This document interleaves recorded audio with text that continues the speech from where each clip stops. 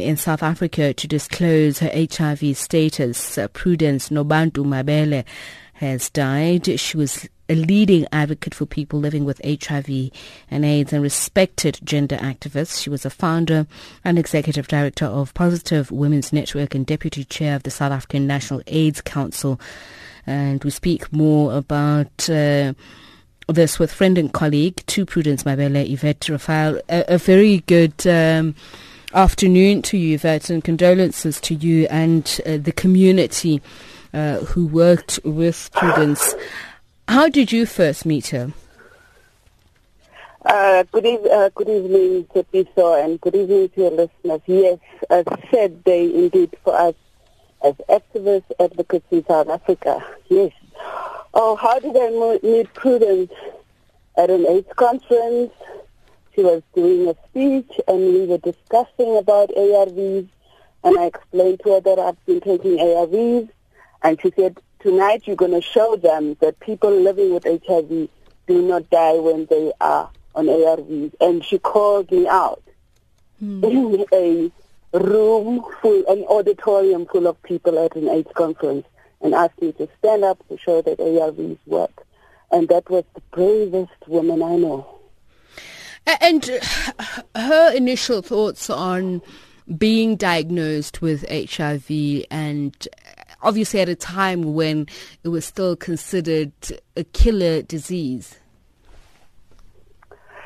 Prudence was a fighter. Prudence fought and read up a whole lot on HIV medication, on ARVs, on alternative medication, on how people would use their resilience and strength to fight the virus that at that time did not have a treatment or yes, and she just knew she had to fight. She had to fight for her life, fight for the rest of South Africa to be able to access treatment, but also show a strong force as somebody living with HIV who can make it. And that is what she's done. We are so hurt. Just, Yvette, speak to me about the environment within the HIV/AIDS community.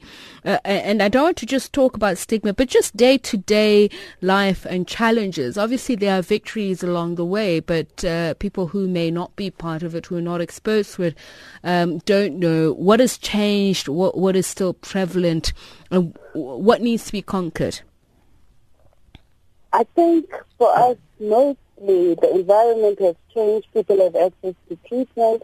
People have access to healthcare services, but are those accessible? And Prudence, as a Positive Woman, and she was the director of Positive Women's Network, was one person who would fight for every person having access. She did not care about the air-conditioned hospital rooms.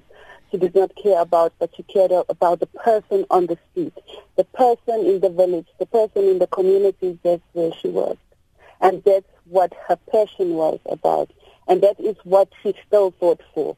People having access to treatment and people having access to healthcare services when they need it.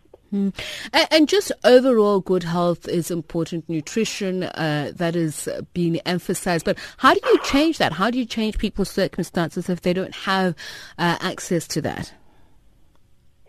Motivation, that's one of the reasons why Positive Women's Network started.